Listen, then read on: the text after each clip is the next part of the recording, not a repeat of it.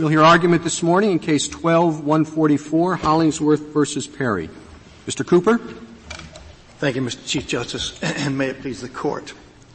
New York's highest court, in a case similar to this one, remarked that until quite recently, it was an accepted truth for almost everyone who ever lived in any society in which marriage existed. Mr. Cooper, we have the jurisdictional and merits issues here. Maybe it'd be best if you could begin with the standing issue. I'd be happy to, Mr. Chief Justice.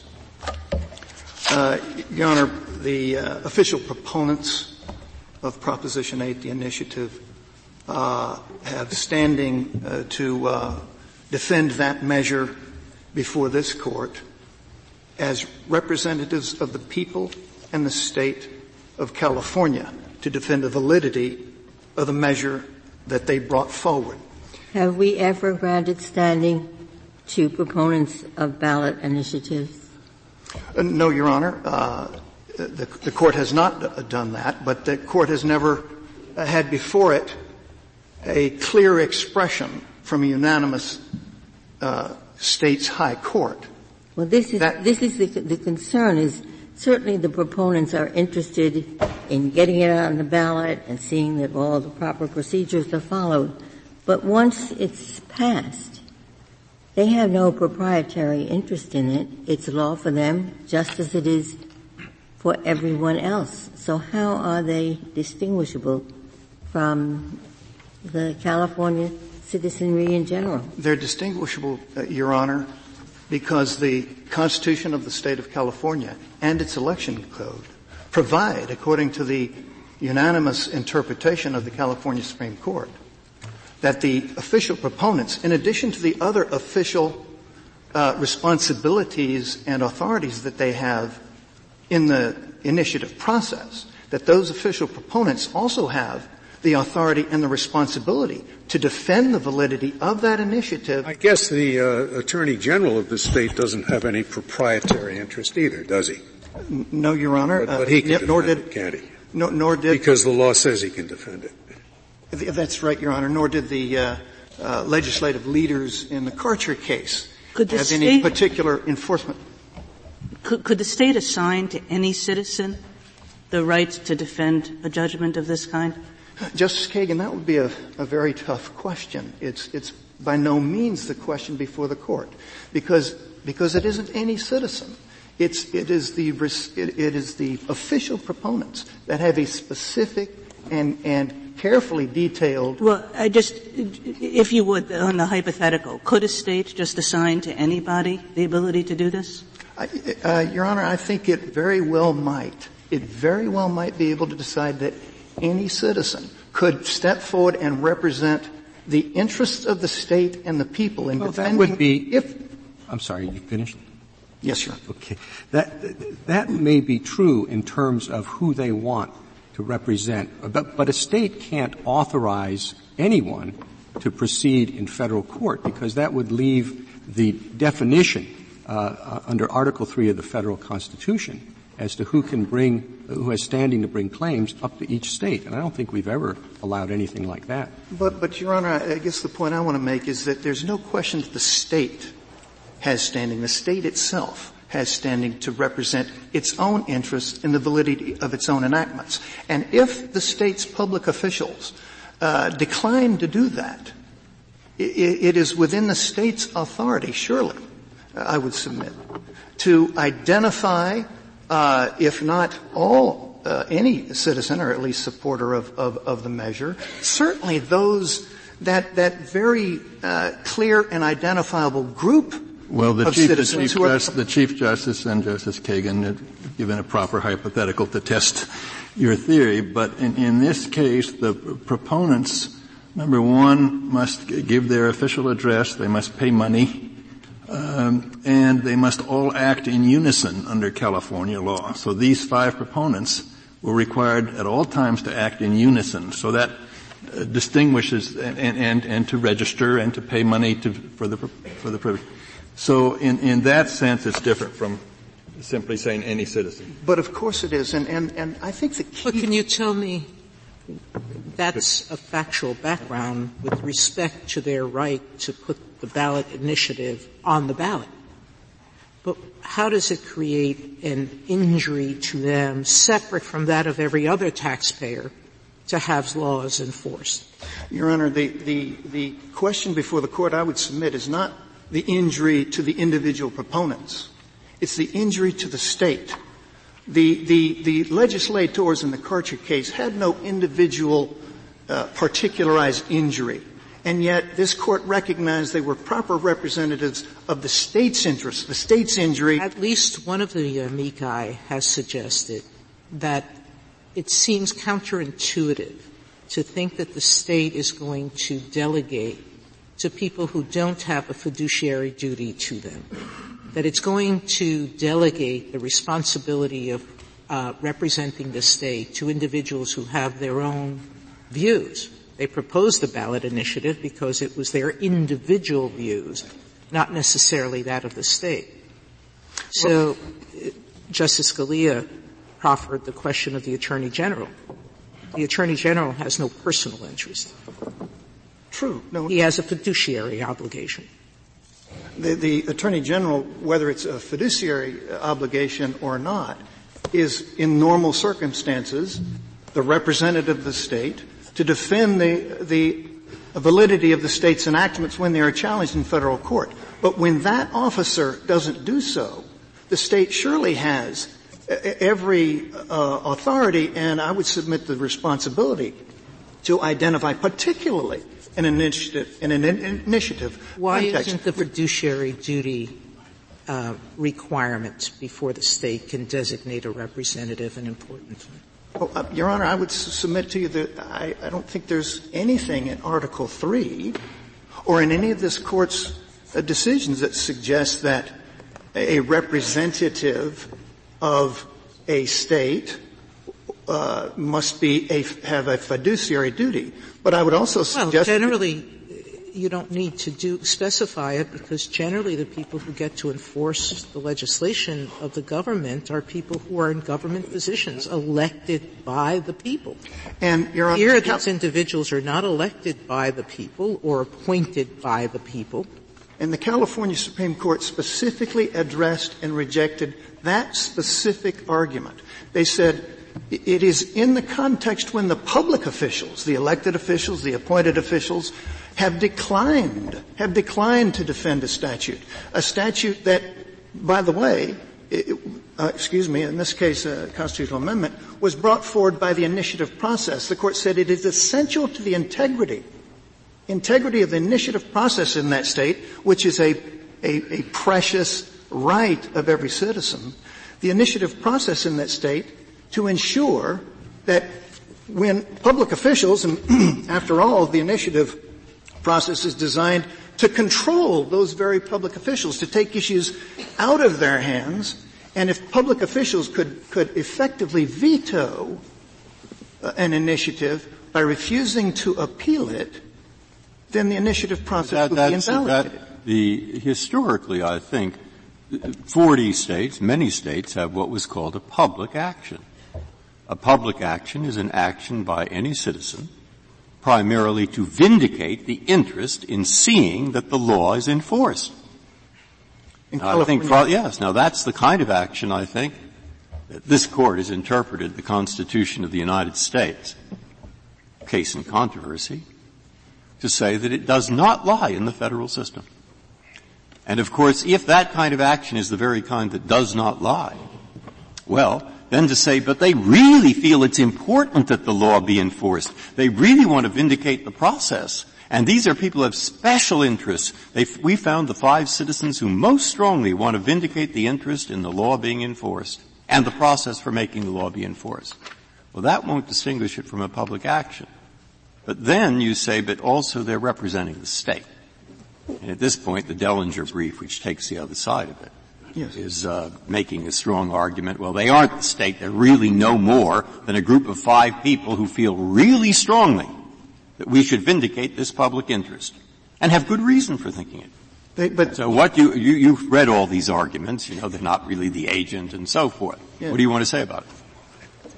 What I want to say, Your Honor, is that according to the California Supreme Court, the California Constitution says in terms that among the responsibilities of official proponents, in addition to the many other responsibilities that they step forward and they assume in the initiative process, among those responsibilities and authorities is to defend that initiative if the public officials which the initiative process is designed to control have refused to do it. It might as well say it in those terms, Your Honor. Counselor, if you want to proceed to the merits, you should feel free to do so. Thank you very much, Your Honor. My excuse me. As I was saying, the accepted truth, excuse me, the accepted truth that the New York High Court observed is one that is changing and changing rapidly in this country as people throughout the country engage in an earnest debate over whether the age-old definition of marriage should be changed to include same-sex couples. The question before this Court is whether the Constitution puts a stop to that ongoing democratic debate and answers this question for all 50 states. And it does so only if the respondents are correct that no rational, thoughtful person of goodwill could possibly disagree with them in good faith on this agonizingly difficult issue. The constitutional issues that have been presented to the Court are not of first impression here. In Baker against Nelson, this Court unanimously dismissed for want of a substantial federal question. Mr. Cooper, Baker and Nelson was 1971. The Supreme Court hadn't even decided that gender-based classifications get any kind of heightened scrutiny. That's true. The same-sex intimate conduct was considered criminal in many states in 1971. So I don't think we can extract much from Baker against Nelson. Well, Your Honor, certainly I acknowledge the precedential limitations of a summary dismissal. But Baker against Nelson also came fairly fast on the heels of the Loving decision. And Your Honor, I simply make the observation that it seems implausible in the extreme, frankly, for 9 justices to have seen no substantial federal question if it is true, as the respondents maintain, that the traditional definition of marriage, insofar as it does not include same-sex couples, insofar as it is a gender definition, is irrational and can only be explained as a result of anti-gay malice and a bare desire to harm. Do you think this can be treated as a gender-based classification? Your Honor, it's a difficult question that I've been trying to wrestle with. Yes, Your Honor, and we do not think it is properly viewed as a gender-based classification. Virtually every appellate court, state and federal, with one exception, Hawaii, and a superseded opinion, has agreed that it is not a gender-based classification. But I guess it is gender-based in the sense that marriage itself is a gendered institution, a gendered term. And so in the same way that fatherhood is gendered or motherhood is gendered, it's gendered in that sense. But we agree that to the extent that the classification impacts, as it clearly does, same-sex couples, that classification can be viewed as being one of sexual orientation outside of the marriage context. Can you think of any other rational reason for a state using sexual orientation as a factor in denying homosexuals benefits or imposing burdens on them? Is there any other rational decision-making that the government could make? Denying them a job, not granting them benefits of some sort, any other decision? Your Honor, I cannot. I do not have anything to offer you in that regard. If that is true, then why aren't they a class? If they're a class that makes any other discrimination improper, irrational, then why aren't we treating them as a class for this one benefit? Are you saying that the interest of marriage is so much more compelling than any other interest the state could have? No, Your Honor, we're not, certainly not. We are saying the interest in marriage and the state's interest, society's interest in what we have framed as responsible procreation is vital. But at bottom, with respect to those interests, our submission is that same-sex couples and opposite-sex couples are simply not similarly situated. But to come back to your precise question, I think, Justice Sotomayor, you're probing into whether or not sexual orientation ought to be viewed as a quasi-suspect or suspect class. And our position is that it does not qualify under this Court's standard and traditional tests for identifying suspectedness. The class itself is quite amorphous. It defies consistent definition, as the plaintiff's own experts were quite vivid on. It does not it does not qualify as an accident of birth, immutability in that sense. Again, so what? I don't quite understand it. If you're not dealing with this as a class question, then why would you say that the government is not free to discriminate against them?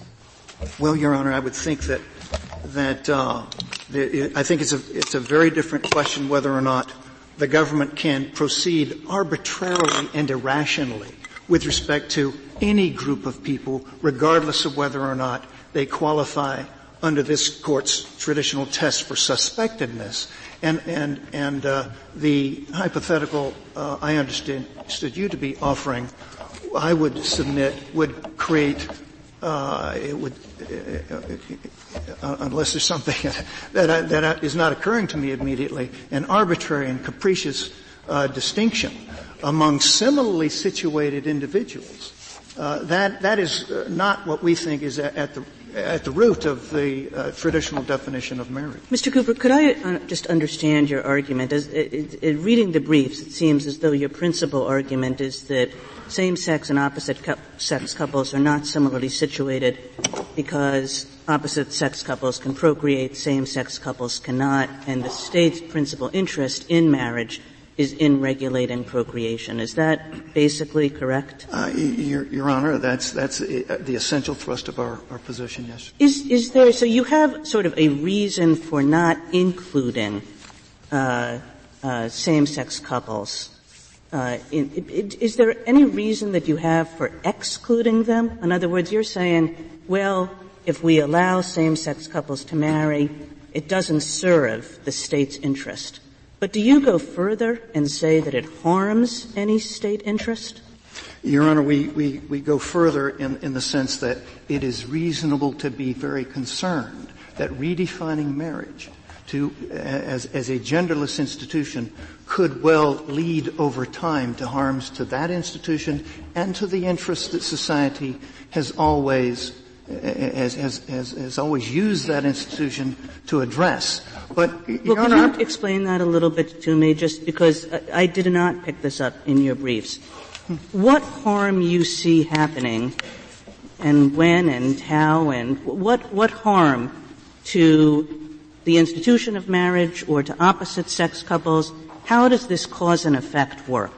Once again, I would reiterate that we don't believe that's the correct legal question before the Court, and that the correct question is whether or not redefining marriage to include same-sex couples would advance the interests of marriage as opposed to... Well, then are you conceding the point that there is no harm or denigration to traditional opposite-sex marriage couples? So no, you're conceding that? No, Your Honor, no. I'm not conceding that. Well, I've got two answers. It seems to me that you should have to address Justice Kagan's question. Thank you, Justice Kennedy. I have 2 points to make on that. The first one is this. The plaintiff's expert acknowledged that redefining marriage will have real-world consequences, and that it is impossible for anyone to foresee the future accurately enough to know exactly what those real-world consequences would be.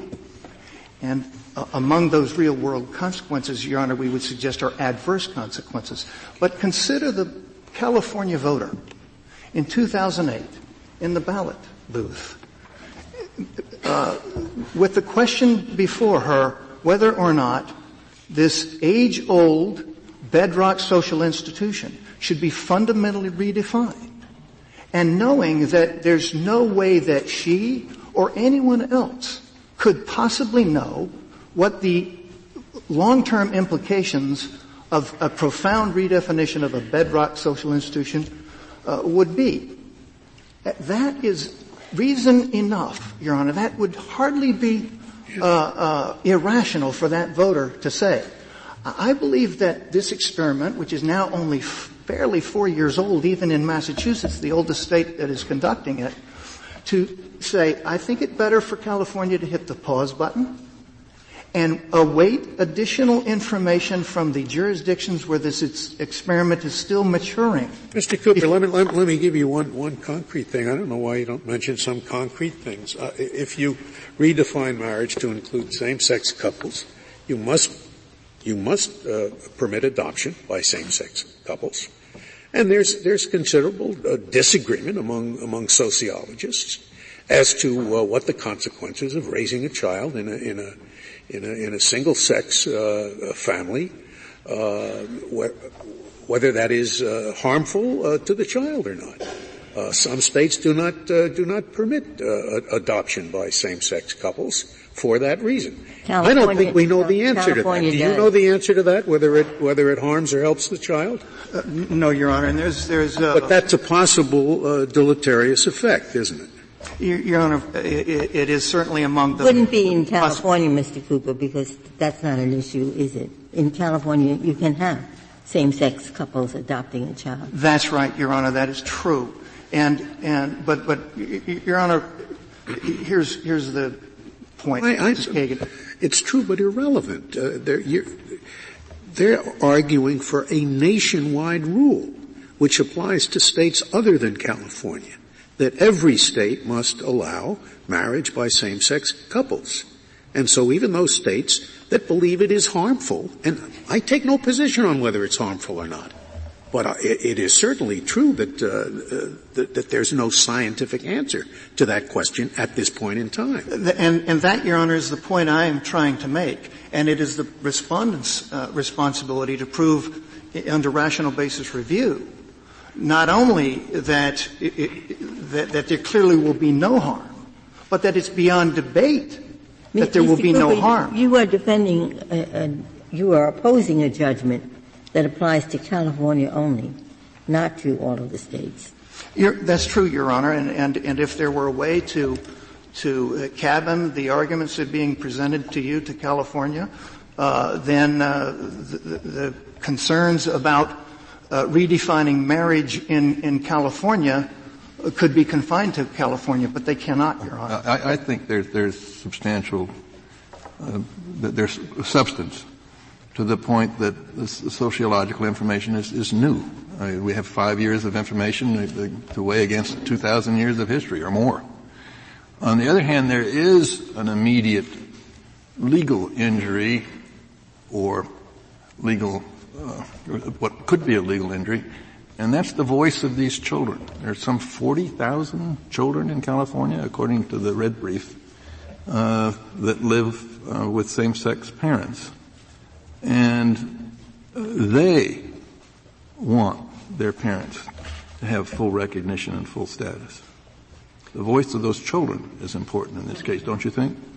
Your Honor, I certainly would not dispute the importance of that consideration especially in the political process where this issue is being debated and will continue to be debated, certainly in California, is being debated elsewhere. But on that specific question, Your Honor, there simply is no data. In fact, their expert agreed there is no data, no study even, that would examine whether or not there is any incremental beneficial effect from marriage over and above the domestic partnership laws that were enacted by the state of California to recognize, support, and honor same-sex relationships and their families. There's simply no data at all that would permit one to draw that conclusion. I would recall, Justice Kennedy, the point made in Romer that under rational basis review, a provision will be sustained even if it operates to the disadvantage of a group, if it otherwise advances rationally a legitimate state interest. Mr. Cooper, we'll afford you more time. You shouldn't worry about losing your rebuttal time. Please continue on. Yeah, as long as you're on that, then I'd like to ask you this. Assume you could distinguish California. Suppose we accept your argument, or accept Justice Scalia's version of your argument, and that distinguishes California. Now let's look at California.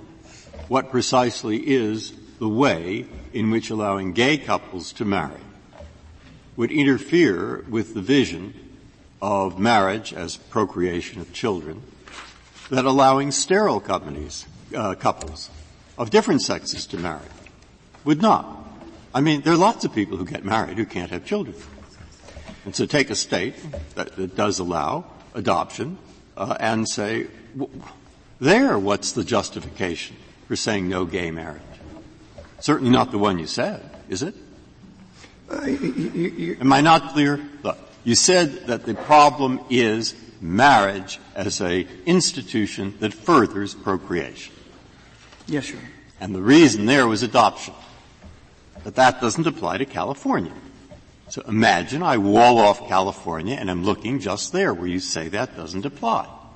Now what happens to your argument about the institution of marriage as a tool towards procreation, given the fact that in California too, couples that aren't gay but can't have children get married all the time?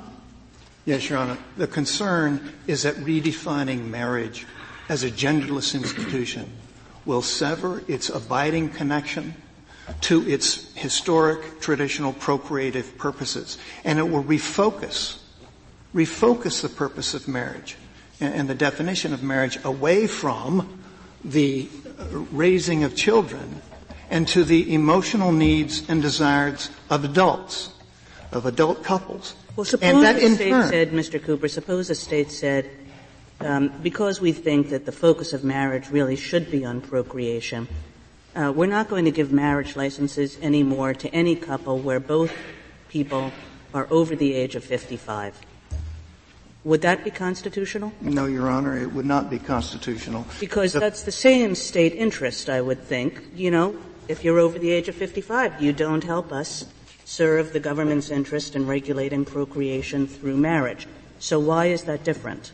Your Honor, even with respect to couples over the age of 55, it is very rare that both parties to the couple are infertile. And the traditional no, really, because if a couple, I can just assure you, if both the woman and the man are over the age of 55, there are not a lot of children coming out of that marriage. Your Honor, society's interest in responsible procreation isn't just with respect to the procreative capacities of the couple itself. The marital norm, which imposes the obligations of fidelity and monogamy, Your Honor, advances the interest in responsible procreation by making it more likely that neither party, including the fertile party to that. Actually, I suppose we could have a questionnaire at the marriage desk when people come in to get their marriage, are you fertile or are you not fertile? I suspect this court would hold that to be an unconstitutional invasion of privacy, don't you think? Well, I just asked about age. I didn't ask about anything else. That's not we ask about people's age all the time. Your Honor, and even asking about age, you would have to ask if both parties are infertile. Again, Strom Thurmond was not the chairman of the Senate committee when Justice Kagan was confirmed.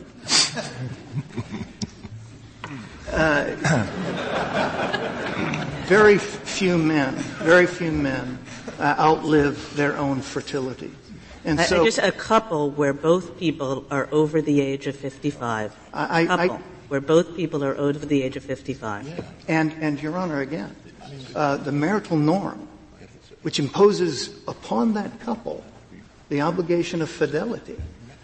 I'm sorry. Where is that? I'm sorry. Maybe you can finish your answer to Justice Kagan. Yes, is designed, Your Honor, to make it less likely that either party to that marriage will engage in irresponsible procreative conduct outside of that marriage. Outside of that marriage.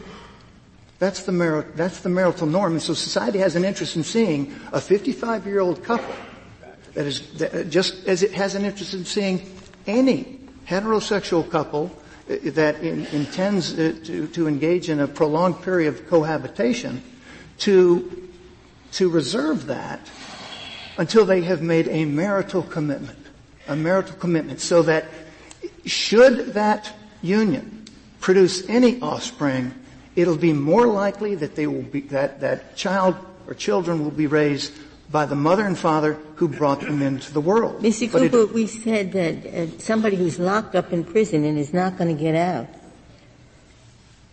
has a right to marry, has a fundamental right to marry. No possibility of procreation. Your Honor is referring, I'm sure, to the Turner case, and I think that, with due respect, Justice Ginsburg, way overreads Turner against Safley. That was a case in which the prison at issue, and it was decided in the specific context of a particular prison, where there were both female and male inmates, many of them minimum security inmates. It was dealing with a regulation, Your Honor, that had previously permitted marriage in the case of pregnancy and childbirth. The court here emphasized that among the incidents of marriage that are not destroyed by that, at least that prison context, was the expectation of eventual consummation of the marriage and legitimation of children. Thank you, Mr. Cooper. Thank you, Mr. Chief Justice. Mr. Olson? Thank you, Mr. Chief Justice, and may it please the Court.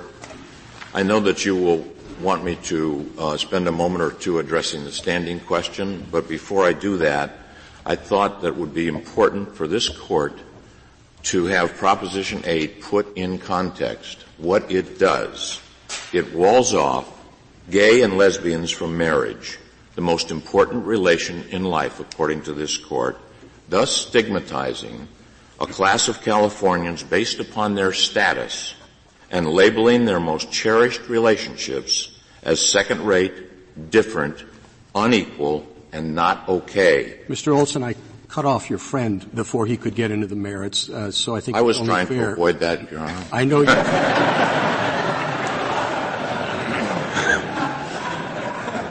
I think it's only fair to treat you the same.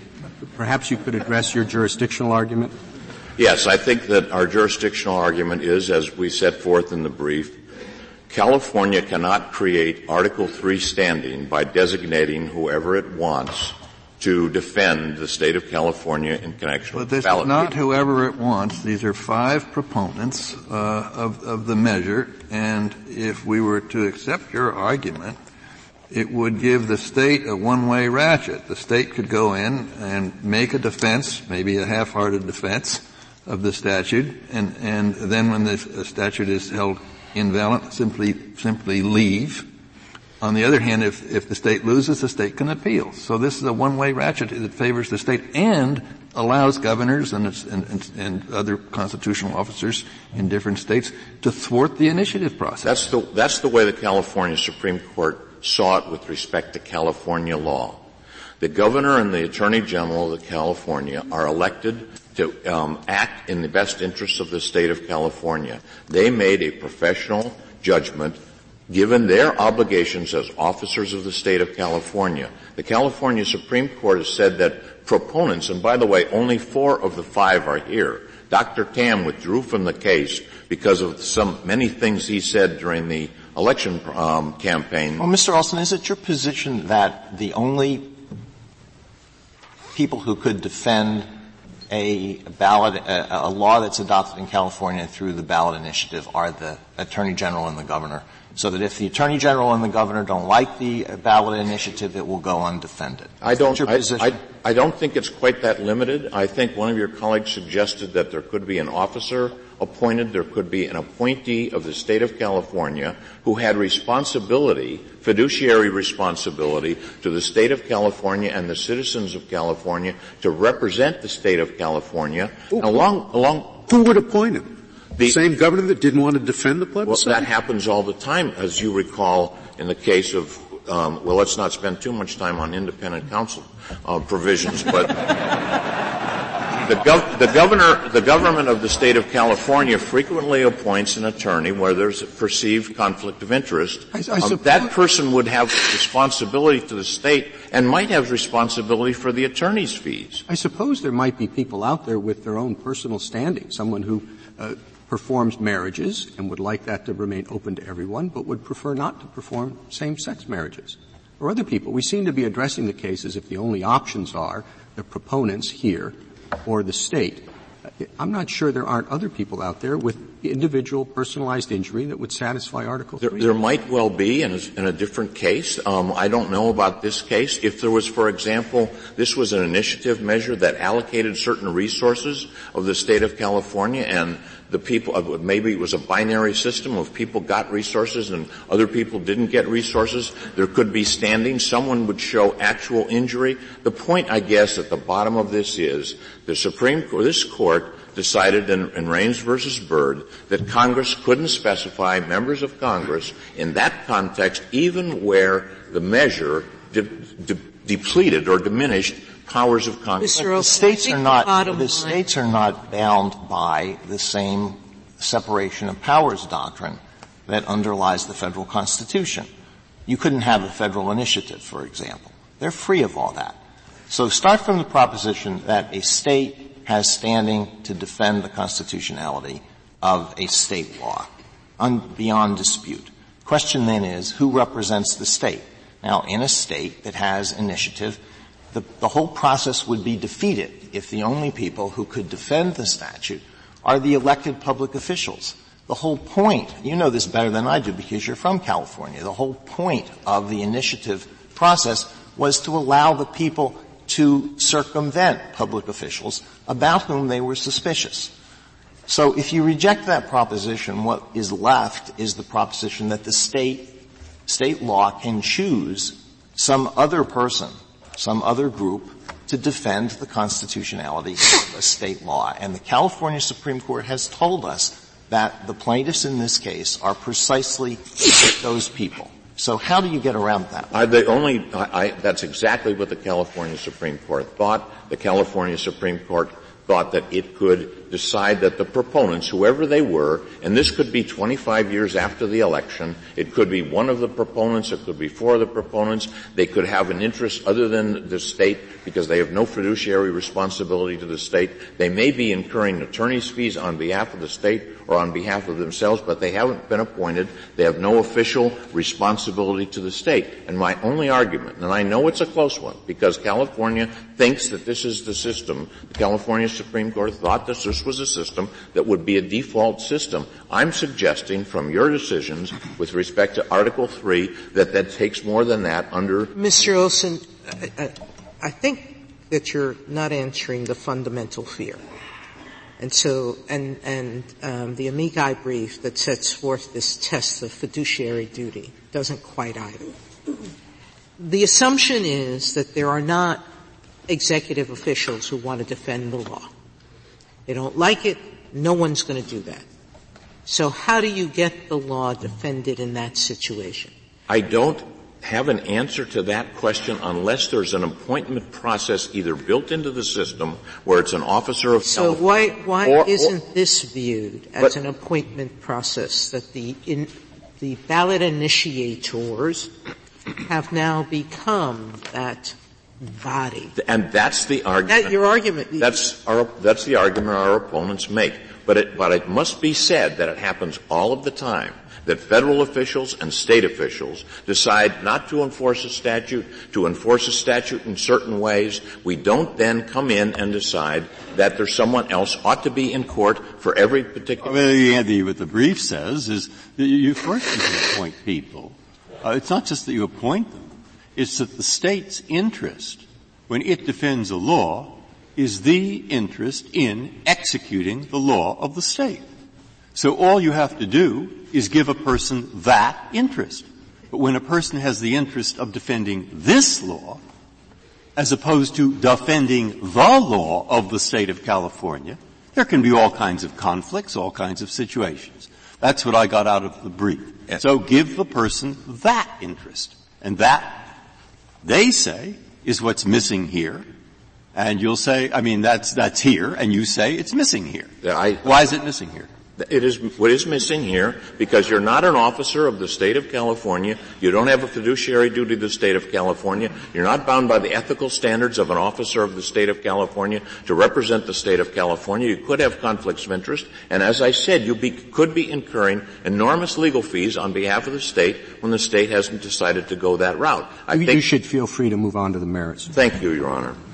As I pointed out at the outset, this is a measure that walls off the institution of marriage, which is not society's right. It's an individual right that this Court again and again and again has said the right to get married, the right to have the relationship of marriage is a personal right. It's a part of the right of privacy, association, liberty, and the pursuit of happiness. In the cases in which you've described the right to get married under the Constitution, you've described it as marriage, procreation, family, other things like that. So the procreation aspect, the responsibility or ability or interest in procreation is not a part of the right to get married. Now, I'm not sure, counsel, that I'm not sure that it's right to view this as excluding a particular group. When the institution of marriage developed historically, people didn't get around and say, let's have this institution, but let's keep out homosexuals. The institution developed to serve purposes that by their nature didn't include homosexual couples.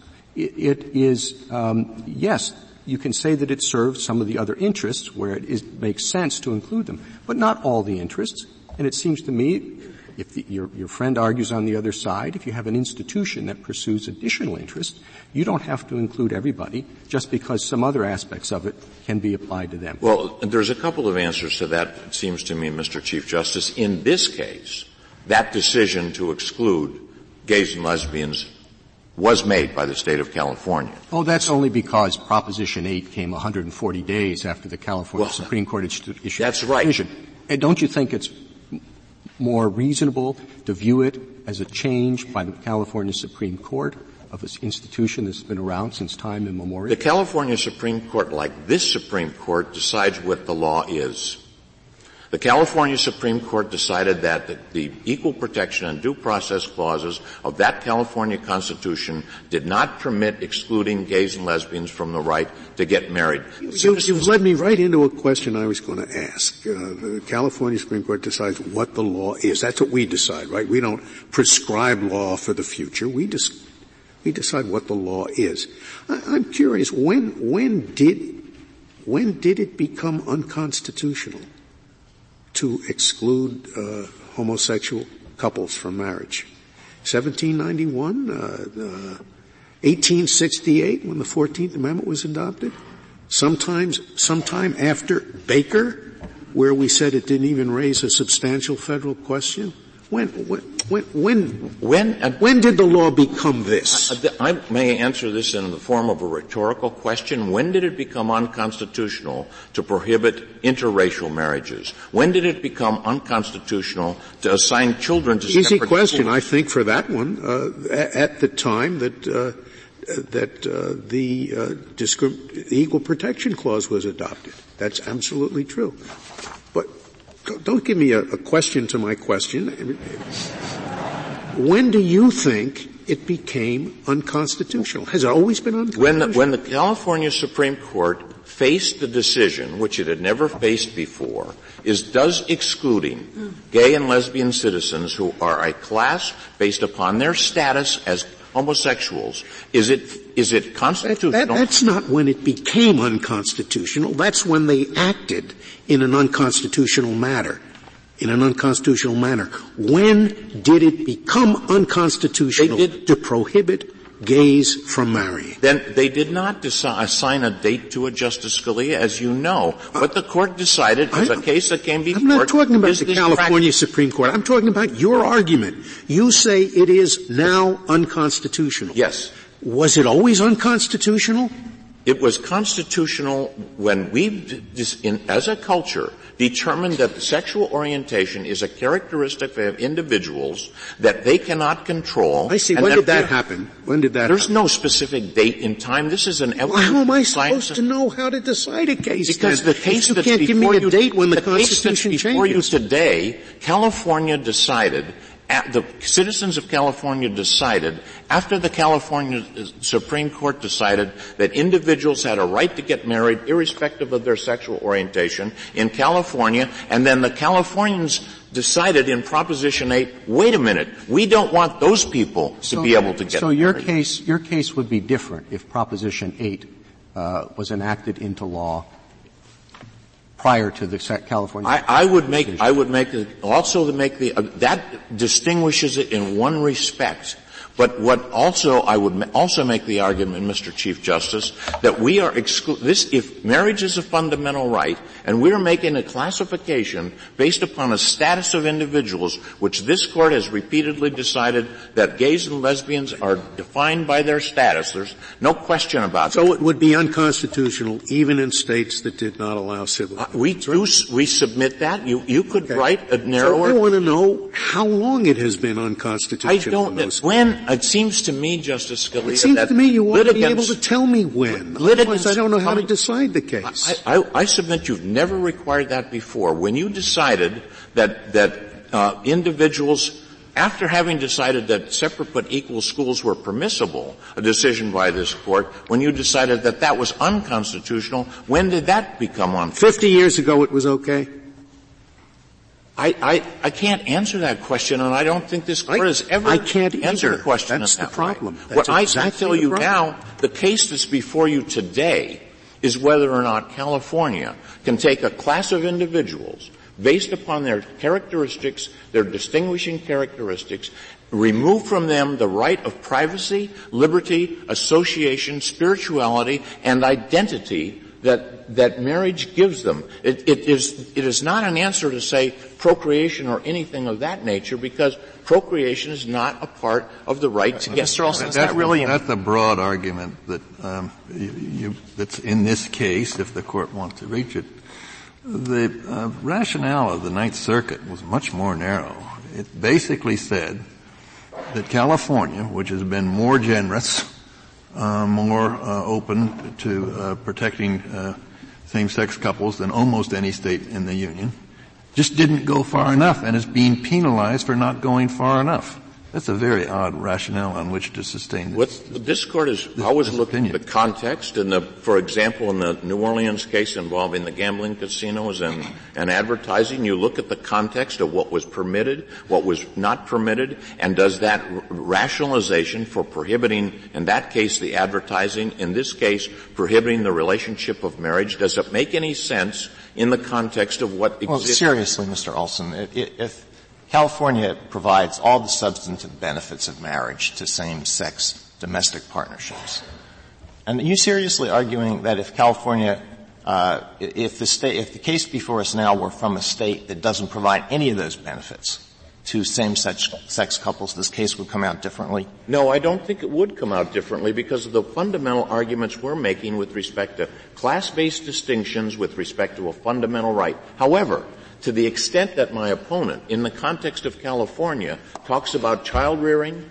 or adoptions or rights of people to live together and that sort of thing, those arguments can't be made on behalf of California because California's already made a decision that gay and lesbian individuals are perfectly suitable as parents. They're perfectly suitable to adopt. They're raising 37,000 children in California, and the expert on the other side specifically said and testified that they would be better off when their parents were allowed to get married. I don't think you can have it both ways. Either this case is the same, this would be the same if this were Utah or Oklahoma, or it's different because it's California and California has provided all of these substances. I think that it's not that we're arguing that those are inconsistent. If the fundamental thing is that denying gays and lesbians the right of marriage, which is fundamental under your decisions, that is unconstitutional. If the state comes forth with certain arguments, Utah might come forth with certain justifications, California might come forth with others, but the fact is that California can't make the arguments about adoption or child rearing or people living together because they've already made policy decisions, so that doesn't make them. So it's just about the label in this case.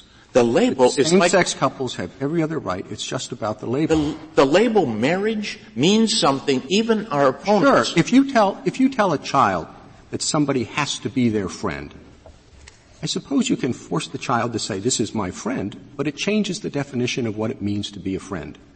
And that's, it seems to me, what the supporters of Proposition 8 are saying here. All you're interested in is the label, and you insist on changing the definition of the label. It is like you were to say you can vote, you can travel, but you may not be a citizen. There are certain labels in this country that are very, very critical. You could have said in the Loving case, you can't get married, but you can have an interracial union. Everyone would know that that was wrong. The marriage has a status, recognition, support, and if you read the testimony. How do we know that that's the reason, or a necessary part of the reason, that we've recognized marriage as a fundamental right? You've emphasized that, and you've said, well, it's because of the emotional commitment. Maybe it is the procreative aspect that makes it a fundamental right. But you have said that marriage is a fundamental right with respect to procreation, and at the same level, getting married, privacy. You said that in the Zablocki case. You said that in the Lawrence case, and you said it in other cases. The Skinner case, for example, marriage is put on a equal footing with the procreational aspects. And this court is the one that has said over and over again that marriage means something to the individual, the privacy, intimacy, and it is a matter of status and recognition. Mr. Olson, the bottom line that you're being asked, and it's just one that I'm interested in the answer. If you say that marriage is a fundamental right, what state restrictions could ever exist? Meaning, what state restrictions with respect to the number of people, with respect to that could get married, the incest laws, that mother and child, assuming that they're the age. I can accept that the state has probably an overbearing interest on protecting a child till they're of age to marry. But what's left? Well, you've said in the cases decided by this court that the polygamy issue, multiple marriages, raises questions about exploitation, abuse, patriarchy, issues with respect to taxes, inheritance, child custody. It is an entirely different thing. And if a state prohibits polygamy, it's prohibiting conduct. If it prohibits gay and lesbian citizens from getting married, it is prohibiting their exercise of a right based upon their status. It's selecting them as a class, as you described in the Romer case and as you described in the Lawrence case and in other cases. You're picking out a group of individuals to deny them the freedom that you've said is fundamental, important, and vital in this society, and it has status and stature, as you pointed out in the VMI case. There's a different. Is there any way to decide this case in a principled manner that is limited to California only? Yes, the Ninth Circuit did that. You could decide a standing case that limits it to the decision of the district court here. You could decide it as the Ninth Circuit did. The problem with the case is that you're really asking, particularly because of the sociological evidence you cite, for us to go into uncharted waters, and you can play with that metaphor. There's a wonderful destination, or there's a cliff, whatever the metaphor is. You're doing so in a case where the opinion is very narrow. Basically, that once the state goes halfway, it has to go all the way, or 70% of the way.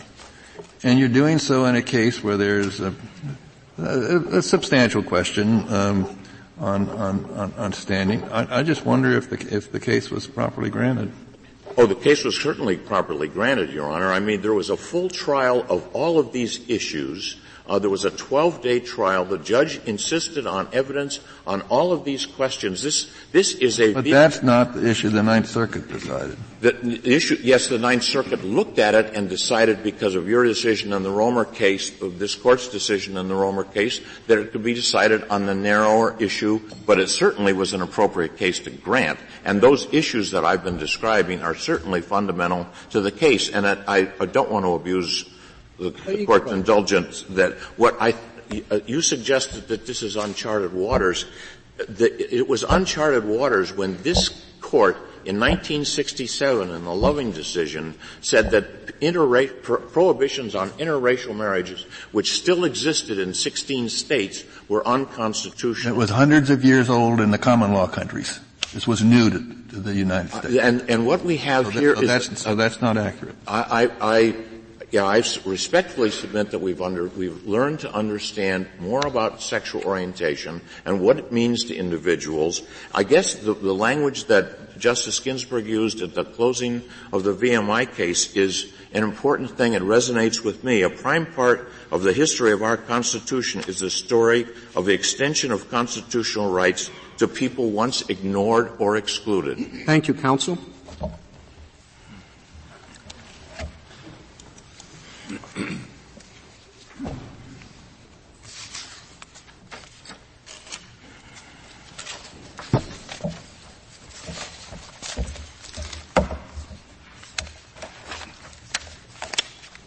General Verrilli?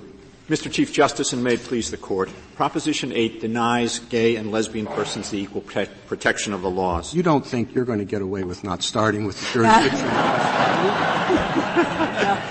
As an amicus, I thought I might, actually, Your Honor. And of course, we didn't take a position on standing. We didn't brief it. We don't have a formal position on standing. But I will offer this observation based on the discussion today and the briefing. We do think that while it's certainly not free of doubt, that the better argument is that there is not Article III standing here because I don't want to go beyond just summarizing our position, but because we don't have a formal position.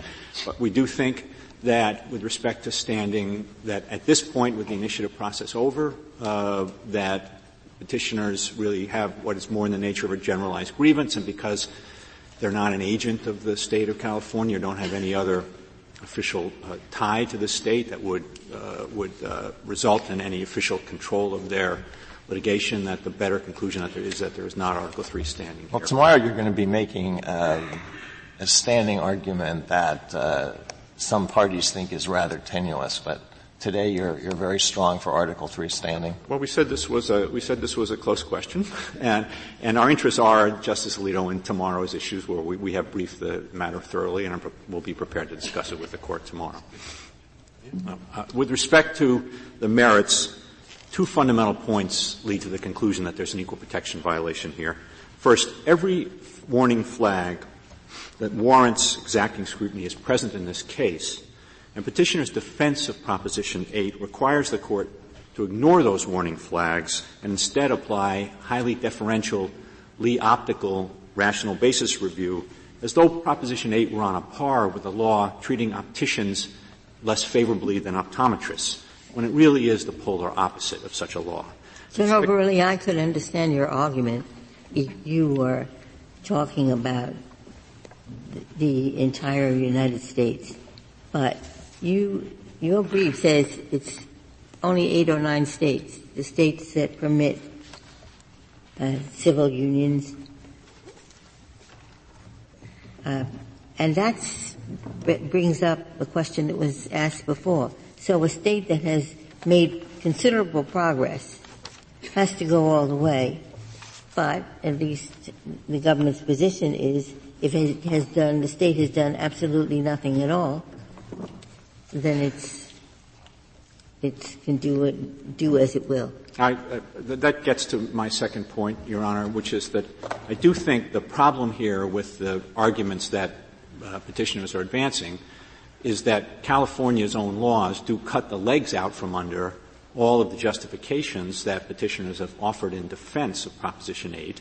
And I understand Your Honor's point and the point that Justice Kennedy raised earlier, but I do think this Court's equal protection jurisprudence requires the Court to evaluate the interests that the state puts forward, not in a vacuum, but in the context of the actual substance of California law. And here, with respect to California law, gay and lesbian couples do have the legal rights and benefits of marriage, full equality in adoption, full access to assisted reproduction. And therefore, the argument about the state's interests that petitioners advance have to be tested against that reality, and they just don't measure up. None of well, the what is the one you think? What is the one? Look, a state that does nothing for gay couples hurts them much more than a state that does something. And of course it's true that it does hurt their argument that they do quite a lot. But which are their good arguments, in your opinion? I mean, take a state that really does nothing whatsoever. They have no benefits, no nothing, okay? And moreover, if you're right, even in California, if they're right, or, if a pact is enough, they won't get federal benefits. Those that are tied to marriage, because they're not married. So a state that does nothing hurts them much more, and yet your brief seems to say it's more likely to be justified under the Constitution. I'd like to know with some specificity how that could be. Well, because you have to measure under the standard of equal protection scrutiny that we think this Court's cases require. I know the principle, but I'm saying which are their good arguments, in your opinion, that would be good enough to overcome the state that does nothing, but not good enough to overcome California, where they do a lot? Well, what we're saying about that is that we're not prepared to close the door to an argument in another state where the state's interests haven't cut the legs out from under the arguments. And I suppose the caution rationale that Mr. Cooper identified with respect to the effects on children, if it came up in a different case with a different record, after all here, this case was litigated by petitioners on the theory that rational basis applied and they didn't need to show anything. And so they didn't try to show anything. Our view is that heightened scrutiny should apply, and so I don't want to kid about this. We understand that would be a very heavy burden for a state to meet. All we're suggesting is that in a situation in which the state interests aren't cut out from under it as they are here, that issue ought to remain open for a future case. And I think the caution rationale would be the one place where you might leave it open, but you can't leave it open in this case. General, there is an irony in that, which is the states that do more have less rights. Well, I understand that, Your Honor, but I do think that you have to think about the claim of right on the other side of the equation here. And in this situation, the argument here that gay and lesbian couples can be denied access to marriage on the ground of an interest in responsible procreation and child rearing just can't stand up, given that the parents have full equality. The gay and lesbian parents have full equality apart from. Do you want us to assess the effects of same-sex marriage, the potential effects of same-sex marriage, the effects of Proposition 8? But what is your response to the argument, which has already been mentioned, about the need to be cautious in light of the newness of the concept of same-sex marriage? The one thing that the parties in this case seem to agree on is that marriage is very important. It's thought to be a fundamental building block of society, and its preservation essential for the preservation of society. And traditional marriage has been around for thousands of years. Same-sex marriage is very new. I think it was first adopted in the Netherlands in 2000. So there isn't a lot of data about its effect. And it may turn out to be a good thing. It may turn out not to be a good thing, as the supporters of Proposition 8 apparently believe. But you want us to step in and render a decision based on an assessment of the effects of this institution which is newer than cell phones or the Internet? I mean, we do not have the ability to see the future. On a question like that, of such fundamental importance, why should it not be left for the people, either acting through initiatives and referendums or through their elected public officials? I have 4 points I'd like to make in response to that, Justice Alito. I think they're all important. First, California did not, through Proposition 8, do what my friend Mr. Cooper said and push a pause button. They pushed a delete button. This is a permanent ban. It's in the Constitution. It's supposed to take this issue out from the legislative process. So that's the first point. Second. Well, just in response to that, of course the Constitution could be amended. And I think I read that the California Constitution has been amended 500 times.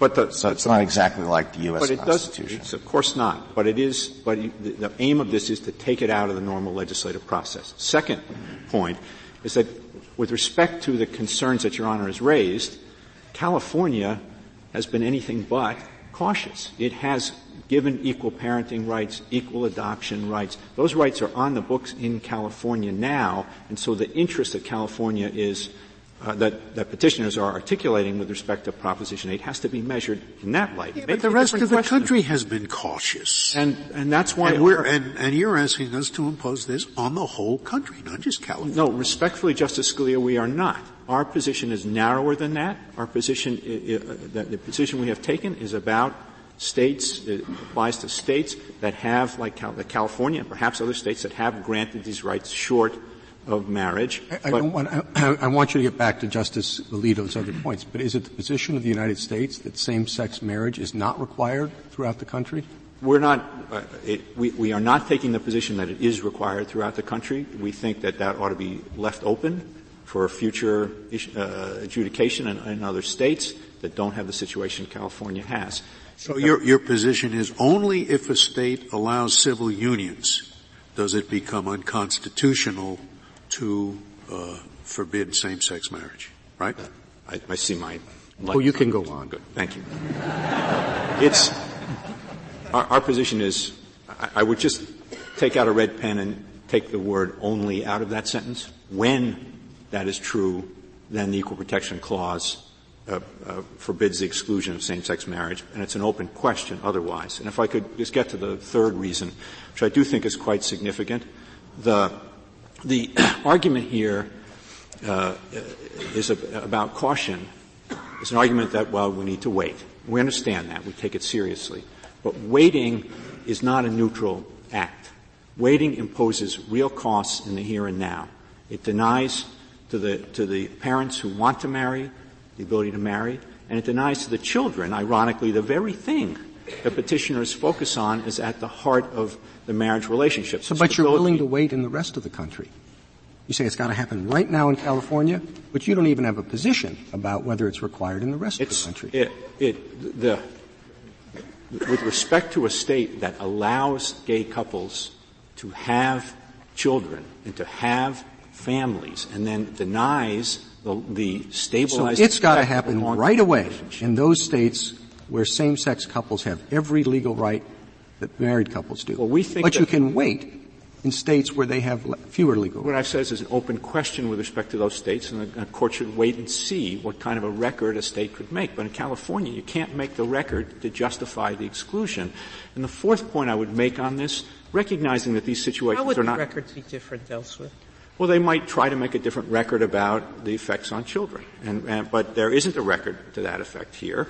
And the fourth point I would make, and I do think this is significant, is that the principal argument in 1967 with respect to Loving and that the Commonwealth of Virginia advanced was, well, the social science is still uncertain about how biracial children will fare in this world, and so you ought to apply rational basis scrutiny and wait. And I think the court recognized that there's a cost to waiting, and that has got to be part of the equal protection calculus. And so So I do think that's quite fundamental. Could I ask you a problem about Sure. It seems to me that your position that you're supporting is somewhat internally inconsistent. We see the argument made that there's no problem with extending marriage to same-sex couples because children raised by same-sex couples are doing just fine and there's no evidence that they're being harmed. And the other argument is Proposition 8 harms children by not allowing same-sex couples to marriage. Well, which is it? Well, I think what Proposition 8 does is deny the long-term stabilizing effect that marriage brings. That's the argument for marriage. But you also tell me there's been no harm shown to children of same-sex couples. That California, there are 37,000 children in same-sex families in California now. Their parents cannot marry, and that has effects on them in the here and now. The stabilizing effect is not there. When they go to school, they have to, they don't have parents like everybody else's parents. That's a real effect, a real cost in the Well, a real cost right now would be you're asking me to write these words. A state that has a pact has to say marriage. Right? But I'm not telling you about states that don't. Well, I would guess there's a real world effect there too. That states that are considering pacts will all say we won't do it. Or not all, but some would. And that would have a real effect right now. And at the moment, I'm thinking it's much more harmful to the gay couple, the latter, than the former. But you won't give me advice as the government as to how to deal with that. Well, we think that, as I started my argument, Your Honor, that all the warning flags for exacting equal protection scrutiny are present here. This is a group that has suffered a history of terrible discrimination that petitioners don't deny. Petitioners said at the podium today that there is no justification for that discrimination in any realm other than the one posed in this case. And so when those two factors are present, those are paradigm considerations for the application of heightened scrutiny. And so I don't want to suggest that in states that haven't taken this step, that states that haven't taken this step, that they're going to have an easy time meeting heightened scrutiny, which I think has to Suppose one of those states repeals the civil union laws. It would be a different case. And all I'm saying is that the door ought to remain open to that case, not that it would be easy for the state to prevail in that case. Thank you, General. Mr. Cooper, to keep things fair, I think you have 10 minutes. Well, thank you very much. And you might address why you think we should take and decide this case. Yes, Your Honor, and that is the one thing on which I wholeheartedly agree with my friend, Mr. Olson. This case was is now properly before the court, was properly granted, even if, Your Honor, one could defend the specific judgment below for the Ninth Circuit, a defense that I haven't heard offered to this court. A judicial redefinition of marriage, even if it can be limited to California, is well worthy of this Court's attention, particularly, Your Honor, as it comes from a single district court judge in a single jurisdiction. I would also think like that begs, and Mr. Olson doesn't really focus on this. If the issue is letting the states experiment and letting the society have more time to figure out its direction, why is taking a case now the answer?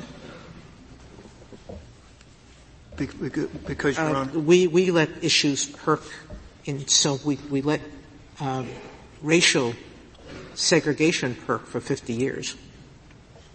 From 1898 to 1954. Your Honor, it is hard and to... now we're only talking about, at most, 4 years. It is hard to imagine a case that will be better, or more thoroughly, I should say, at least, briefed and argued to this Court. It's too late. Too late for that now, isn't it? I mean, we granted cert. I mean, that's essentially asking, why did we grant cert? We should let it percolate for another. We've crossed that river, I think.